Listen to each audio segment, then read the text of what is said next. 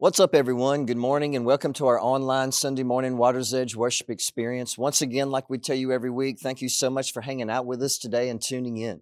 For those of you that continue to share these online digital services with your friends and family, thank you so much for doing that. We hope it's very helpful. And we have people tuning in from all over the place. Also, like we say every week, for those of you that continue to give online, thank you so much for your generosity. It helps us love the community and feed the community and show up for people and help people and serve people. And it causes us to show people what God's love looks like. So once again, thank you so much for doing that. I remember a long time ago when my boy Jagger is just barely 2 years old. He wasn't even really talking much or even know what some of the words he was saying even meant. He's about to turn 13. I remember one night he woke up really late and he was crying, and then he kind of wiped his tears away. I said, "What's wrong, buddy?" He goes, "We're so tired, Dad. We need a vacation." He didn't even know what a vacation was. You know, sometimes it's very difficult not to get overwhelmed in life and just want to escape.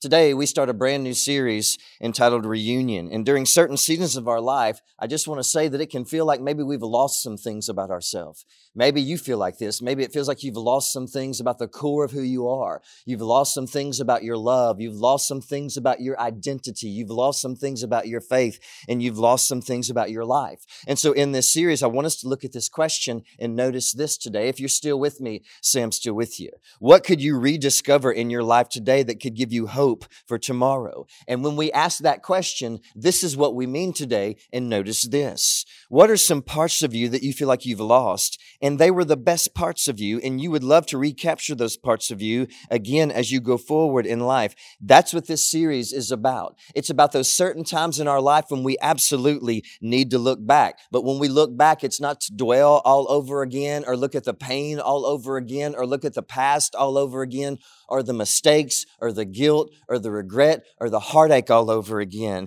This is what it's meant sometimes to look back. It's to recapture sometimes those parts of us that we feel like what we've lost. And so that's what this series is about. And that's what we're going to look at over the next few weeks. What are some parts of your life that you've lost that you wish you could get back? And so this should be very therapeutic and helpful for all of us. You know, sometimes in the text, we see that it's dangerous to look back because when we look back, it drags us backwards. It drags us backwards to the feelings again, to the memories again, to the mistakes again, to the guilt again, to the shame again, to the regret again, to I wish I would have done things different. It drags us back. But sometimes we also see that when we look back, it's good because God loves a good reunion. God loves when we have a good reunion in our life with the faith that we feel like we've lost before, with the compassion that slipped away, with the love that slipped away, with the power to believe that slipped away, with the confidence to overcome that slipped away, with that ability to forgive, and we feel like it slipped away. There are parts of us that we feel like we lost a long time ago, and sometimes it's good to look back because God loves a good reunion.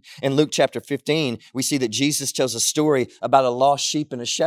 A shepherd has 100 sheep, and one wanders away from the 99. And in this story, Jesus says that the shepherd becomes preoccupied, not with the 99 that are safe, but with the ones that's lost. And so he goes after the one that is lost. And when he finds the one that is lost, he brings it back to the other 99, and there's a reunion. And because of that reunion, there's a celebration. After that, Jesus tells another story in Luke chapter 15 about a lady who lost a coin. The coin fell somehow in the wrong direction. It got lost, and she searched all over her apartment until she found that one lost coin. And then when she had that reunion, it says that there was a celebration with her neighbors. And then after that, Jesus tells a very familiar story about a father, an older brother, and a younger son. And the younger son wanted his inheritance. And Jesus goes on to tell some very similar things in this story, but he also talks about some other things that I want us to notice. And so the first thing that we see in this story, number one, obviously, is that God loves a good reunion, but we also see something else. And so we pick up today in Luke chapter 15, starting in verse 12.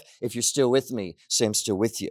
The younger son told his father, "I want my share of your estate now before you die." So his father agreed to divide his wealth between his sons. A few days later, this younger son packed all of his belongings and moved to a distant land. And there he wasted all of his money in wild living. Sometimes you have to understand that the temporary opportunities that we face right now can distract us from where we want our life ultimately to end up in the future.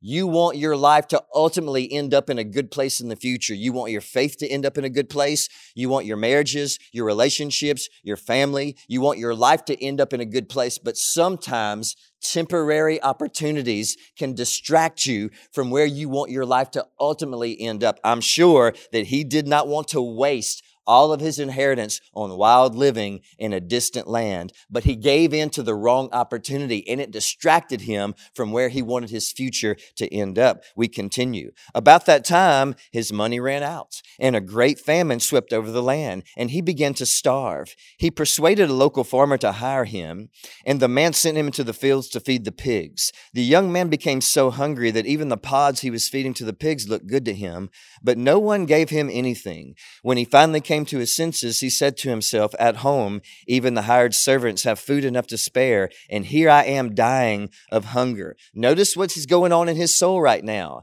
He has this massive regret over what he's left behind. Let me say that again. This is what's happening to his life. And in this story right now, the temporary distracted him from his future. And now he has this massive regret over what he left behind. We move on.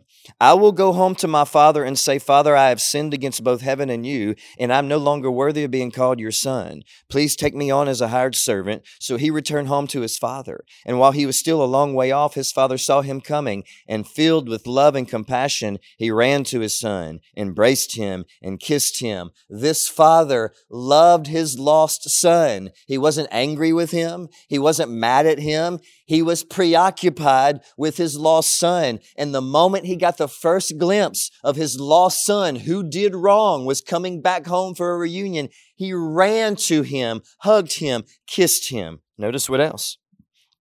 His son said to him, "Father, I have sinned against both heaven and you, and I am no longer worthy of being called your son." But his father said to his servants, "Quickly bring the finest robe in the house and put it on him.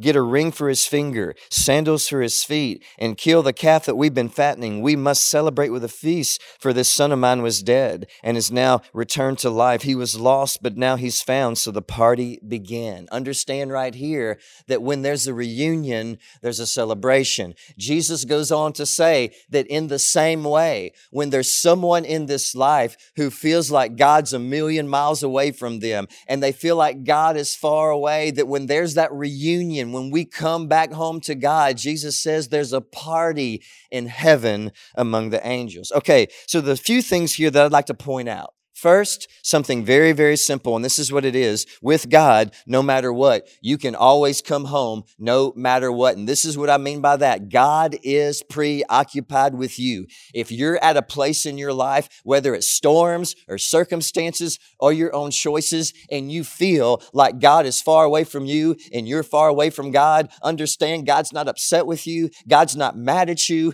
God's not angry with you. God's not frustrated with you. God is preoccupied with you. He's preoccupied with loving you again, bringing you back home, giving you peace again, giving you hope again, giving you purpose again, giving you significance again. With God, He's a loving Father, and no matter what, you can always come back home. Something else is that when you do come back home, there's a reunion. God doesn't chastise you. God doesn't get angry with you. God celebrates with you because He loves you. But let's understand how this all started in the first place. What started it was this: somewhere along the way, the sheep wandered off in the wrong direction. Somewhere along the way, that coin somehow fell in the wrong direction. And somewhere along the way, the lost son decided to go in the wrong direction. So because of that, remember this today. If you're still with me, say I'm still with you. What causes us to lose, what we never wanted to lose in our life in the first place, was simply going in the wrong direction. And maybe you knew it at the time, or maybe you were not really aware of it at the time, but regardless, what started this? What started all of this going on was you going in the wrong direction. Parts of our love, parts of our dreams, parts of our identity that we lost. The reason why we feel like we've lost these parts of ourselves was somewhere along the line, we simply just went in the wrong direction. And those parts that we desperately want to recapture in our life, we want to recapture those things. We want to love like we used to. We want to believe like we used to. We want to laugh like we used to. We want to hope and dream and overcome like we used to. We desire that reunion to recapture the core of who we are. And to do that, there's some things that we've left behind, and there's some things that we never want to experience again. But to recapture those things, there are some things that we need to go back and recapture. There are other things that if you can experience those things again and see those things again and feel those things again and live those things again, there are some things that you can't ever feel again. There are some things that you cannot ever revisit again in your life. But there are other things that if you could simply experience that again and feel that again and live that again, you know that it would make your heart and your faith that much stronger. Now, let me just share my heart with you today. If you're still with me, say I'm still with you. I want you and I to be able to live in the moment. And I want us to be able to fully embrace and experience the fullness of life and the fullness of our relationship with God. But here's the deal. You'll never have time and space in your life to live in the moment and to fully experience the fullness of life and the fullness of the love of God and your relationship with God unless you have this. You will never be able to go back and recapture those parts of your life. You won't have time, energy, or space to recapture those lost parts of you that you desperately need again unless you have this one thing. And this is what it is. If you're still with me, say I'm still with you. It's order. Now, when me and my family go on vacation, I don't like to have anything planned out. I don't want there to be any order whatsoever at all. I like to wake up at the crack of noon, no plans. Then we will decide where we're going to eat. After that, then we will decide what we're going to do. We just like to get up and just shoot from the hip. But I don't do that in my regular life. I only shoot from the hip on vacation because in this life, you can't just shoot from the hip. We can't just live every day this way because if you don't have order, then your pace and your busyness will decide for you in this life and it'll tear you down and exhaust you. If you don't have order with your schedule, if you don't have order with your family, if you don't have order with your finances, if you don't have order with your time with Jesus and your time with your spouse or the time with the people that you love and your friends, if you don't have order in your time for rest and on, then the pace of your life and your time and your energy and your intimacy with God and your dreams will absolutely at times push you to your limits. It'll push you to your tipping point. And so in my heart, this is what I want us all to have. I want us to all have time and space to slow down, to experience the fullness of life and the fullness of God's love. Living in the moment is not deciding as you go, but rather this, if you're still with me, say I'm still with you. Living in the moment is making space in your life through order, so you have time to recognize and create these moments. Do you even have time? Do you even have time in your life to have moments right now with God? Do you even have time in your life to have moments right now with Jesus, with your friends, with your family, with your kids, with your parents, with your loved ones, and on and on? Most of us don't even have time. My heart for us all is that we would have time and space to slow down and experience God and experience life. And so remember this today. In your life, you have limits. And in your life, you're going to live your life at a certain pace. And so if you want to experience the fullness of God and the fullness of life, understand that in your life you have limits and in your life you have a certain pace. And so if you want to experience what life is really about in God, we need this. Remember this. We need space. And this is what I mean. We need space to experience God. We need space to rest. We need space to experience life and hope and love and joy in between our pace and our limits. Let me say that again. We need space to experience life, love, and God in between our pace and our limits. So I want you to remember this today. I need space between my pace and between my tipping point, between my limits. So chances are we all know what our limits are today, and chances are many of us are pushing our pace towards our tipping point to the edge. And if that's you, if you're always on the edge of anxiety, lashing out, anger, fear, depression, fatigue, stress, then you need space because your pace is pushing you to your limits. And so because of that, you're losing things about yourself. You're losing things about your love. You're losing things about your faith. You're losing things about your kindness and about your compassion and about your empathy because your pace doesn't have space in between that and your limits. And your pace is always pushing you to the edge. Why do we need order today? Why do we need that? So you can have your life ordered in a way to prioritize the things that you've lost so you can get those things back. And so we have to learn how to declutter our life. Now, there's a few reasons why we have this clutter in our life. Things like sometimes we're just too lazy to sit down and figure out how to order our life, or sometimes we just lack discipline, or sometimes we're just restless. But one of the main reasons that we don't sit down and figure out how to order our life so we can have space in between the pace that life is pushing us to and our limits so we can experience God and the fullness of life is this. If you're still with me, say I'm still with you. It's fear.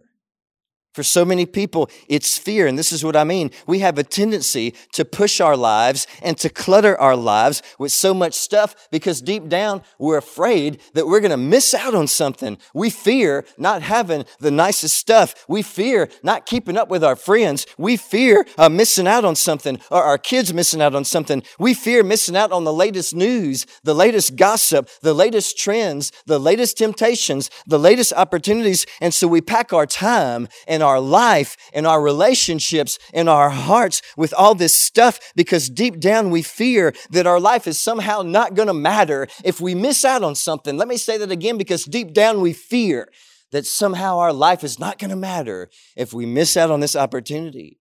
And so remember this today. If you're still with me, say I'm still with you. Our fear of not mattering in life has the potential to pull us away from what matters the most in this life. And what matters the most in your life right now? We have to order and space, and we have to have time to experience Jesus. Is he important? Love, your relationships, moments, peace, joy. Are these things important to you? The book of Exodus gives us a detailed account of God leading the nation of Israel out of Egyptian slavery. But before that, they were slaves in Egypt making bricks for the Pharaoh all day long, and then God sets them free. And as they're going throughout the wilderness on the way to the promised land, God gives Moses the 10 commandments to give to the nation of Israel. And these 10 commandments were meant to bring order to their chaotic life, order to their society, order to their relationship with others, and order to their relationship with God. And in the 10 Commandments, God somehow thought that this idea of space and rest and order and time to recharge and to experience God and to worship and to experience love and joy and rest was so important that he literally put this in the 10 Commandments. Exodus 20, verses 8 through 10. Remember and observe the Sabbath day by keeping it holy or separated. You have 6 days each week for your ordinary work, but on the seventh day is a Sabbath day of rest, dedicated to the Lord your God. On that day, no one in your household may do any work. This includes you, your sons and your daughters, your male and female servants, your livestock, and any foreigners living among you. The word Sabbath in the Hebrew simply means rest. God says, trust me. Don't live your life always pushing yourself to your limits. See, God knows that you will push your life to the tipping point, to the edge, to the limits, unless you have rest and unless you have order to make sure that you rest. You will lose things in your life that you don't want to lose unless you have order. So keep this in mind today if you're still with me. Say I'm still with you. With God, you don't need to do everything that you possibly can do.